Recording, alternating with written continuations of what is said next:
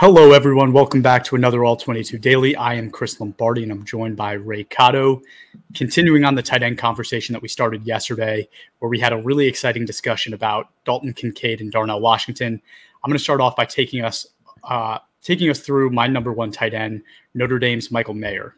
So in my opinion, he is easily the most complete tight end of the bunch. He's 6'4 and a half, he's 249 pounds, and he's still just 21 years old. So let's start it off just talking about kind of his receiving ability, right? He had a 91.6 receiving grade as a junior after an excellent 82 grade as a sophomore.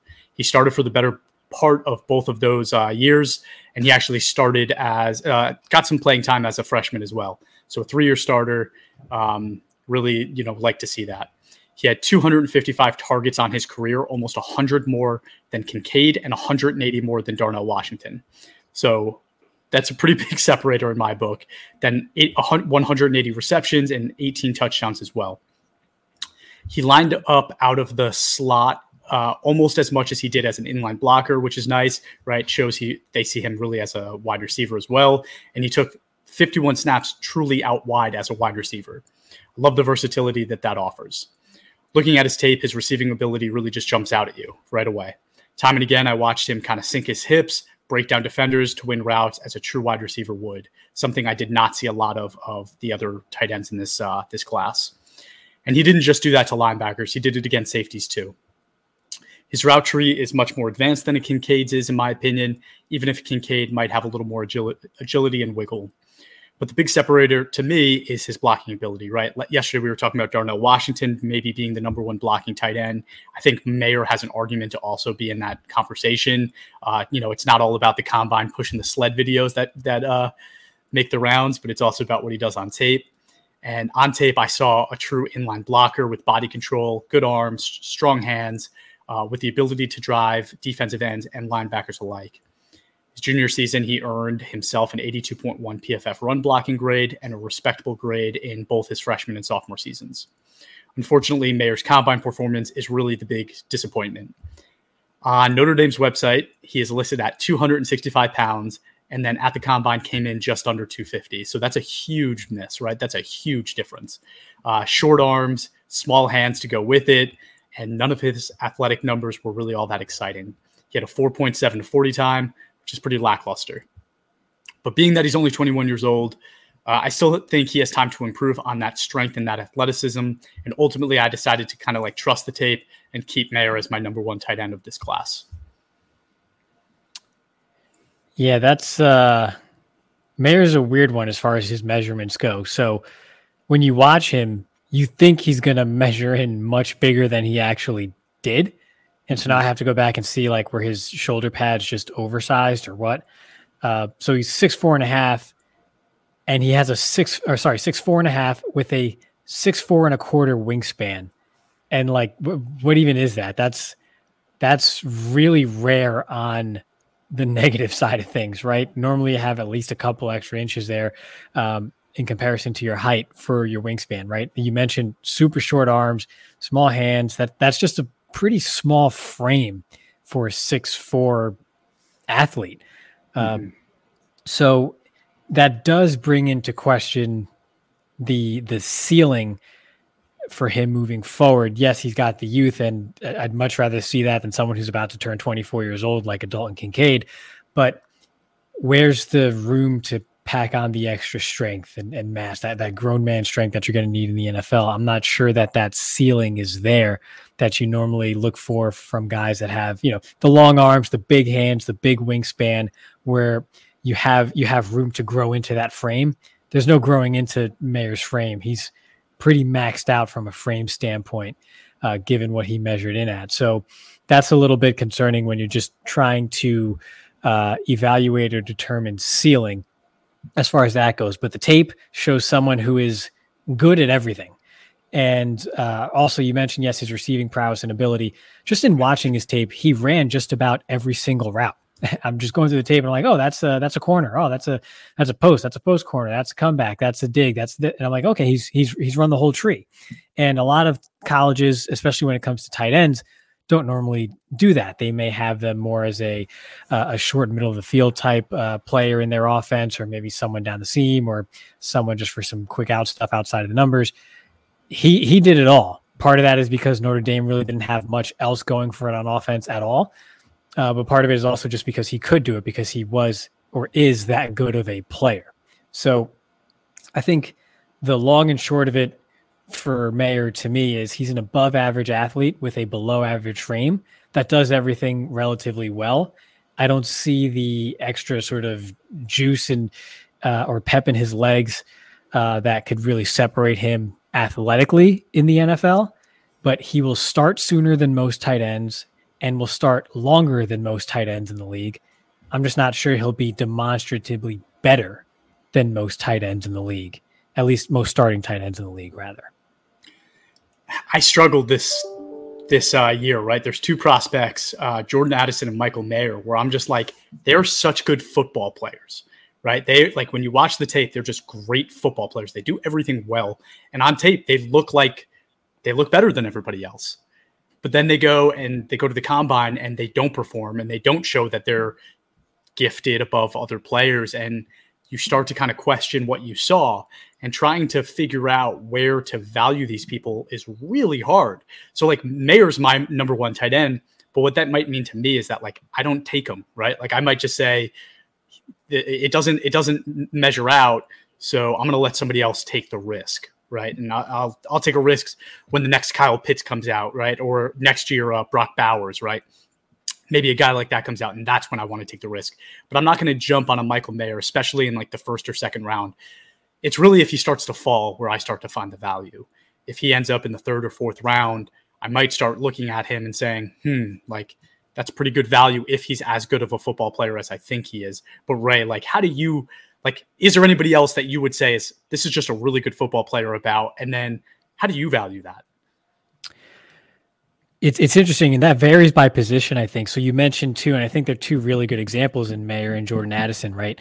So we'll probably get to some more deeper receiver conversations later on this week. But for someone like Jordan Addison, with the way the game is played and how it is more open and spread out and quick and timing based than it has been in recent years, and it's just sort of continuing to trend that way, right? That sort of diminishes some of the negatives that you see from Jordan Addison during the post-draft process or pre-draft process as it relates to his frame and some of his testing and things like that. I think a lot of that is mitigated by the position that he plays and how he can be used.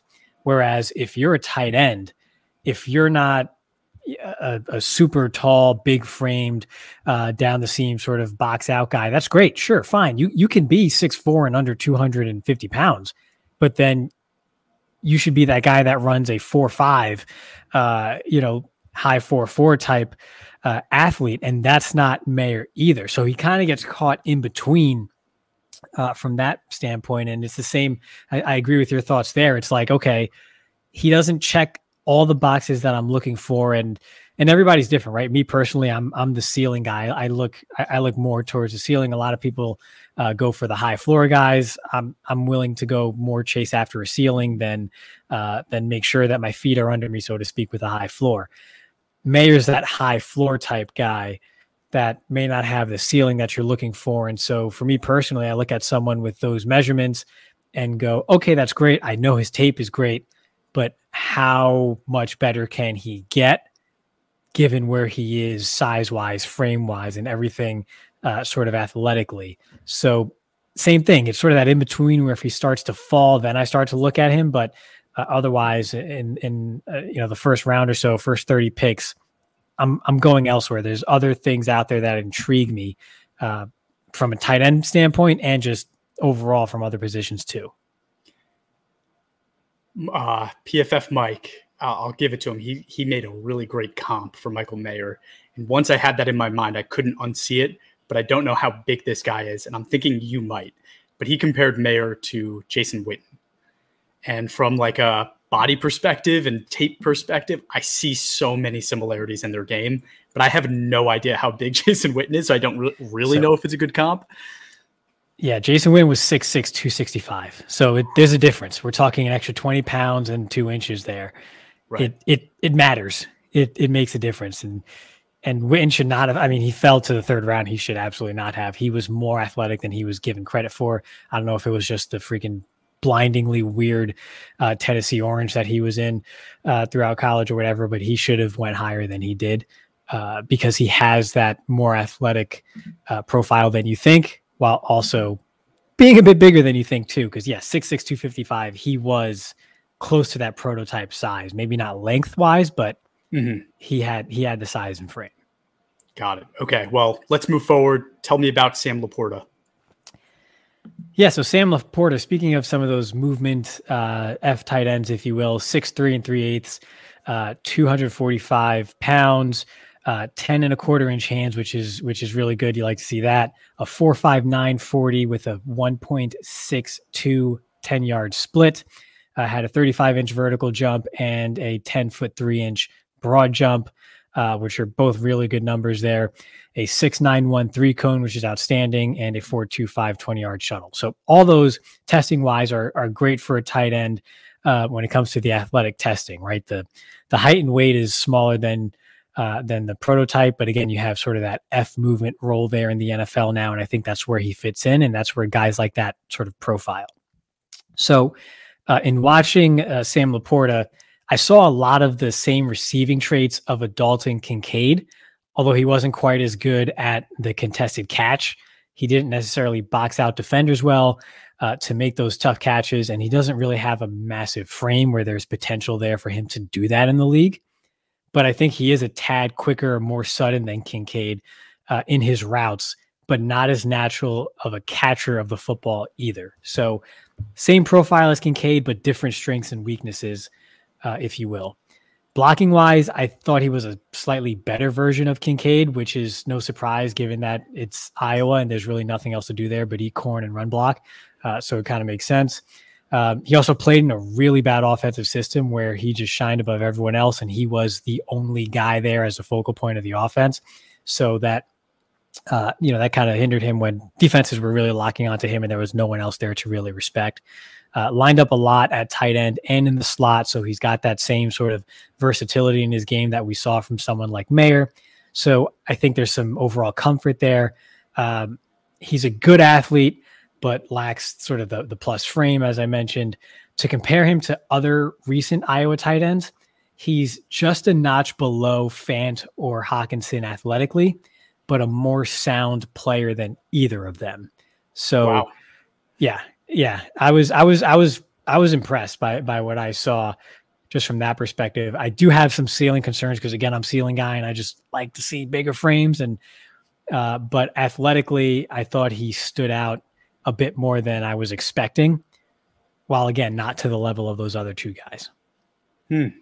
Yeah, I was curious if it was a lot of like helmet scouting with him, right? Because he kind of came out of nowhere towards the end.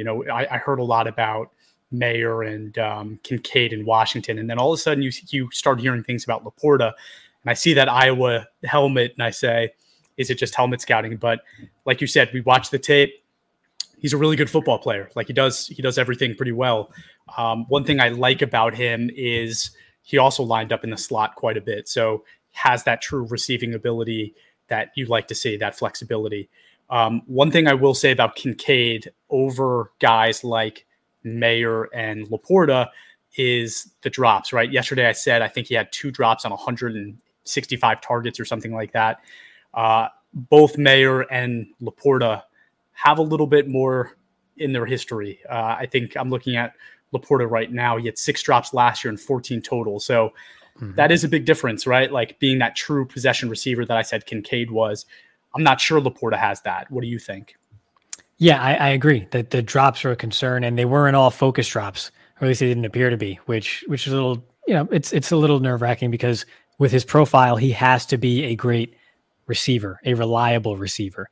He's not going to make up for it in the run game. So I don't think he's a natural catcher of the football. I just don't. But I think athletically he's a receiving threat. So it's just one of those deals. I mean, plenty of great players are not natural catchers of the football. I mean, Terrell Owens wasn't a natural catcher of the football, and he's, in my opinion, a top 4 receiver of all time. So I don't want people to look at his profile, go, okay, receiving tight end, but he doesn't catch the ball well, so I'm out on him. I think there's more to it than that. And I think he shows enough elsewhere in his game to where I'm willing to bring him in, and hopefully that's something that can improve as he gets time in the league. And I don't know if it's better coaching or what, or just more focus moving forward. That could be it too. I mean, he was asked to be pretty much Mr. Everything at Iowa because they had nothing else to fall back on offense. I mean, going back to watch this tape is rough because that Iowa offense is brutal. If you have trouble falling asleep, just go ahead and go on YouTube and watch them play. What was it, South Dakota State or something like that early on in the season, and it'll cure all your insomnia. So just something to keep in mind. There was a lot on his plate that could also be a part of it, but I don't think he's the most natural catcher of the football. You don't turn Iowa on for the offense. You turn it on to see Jack Campbell and Lucas Van Ness and the first white corner the NFL is going to see in 20 years. Like that's what you watch Iowa football for. Or punishment. I think you just watch Iowa football for punishment. So there's that too. It's a boring product. Yeah, it really is. But that's it. Thank you, everyone, for tuning in. If you haven't yet, please leave us a review wherever you listen to this podcast and give us a follow on Twitter, Instagram, Facebook, or TikTok at all22_PFF. I should replace that or with an end because follow us everywhere, right? But yeah, thank you so much for tuning in, and we'll be back tomorrow, maybe talking about some wide receivers.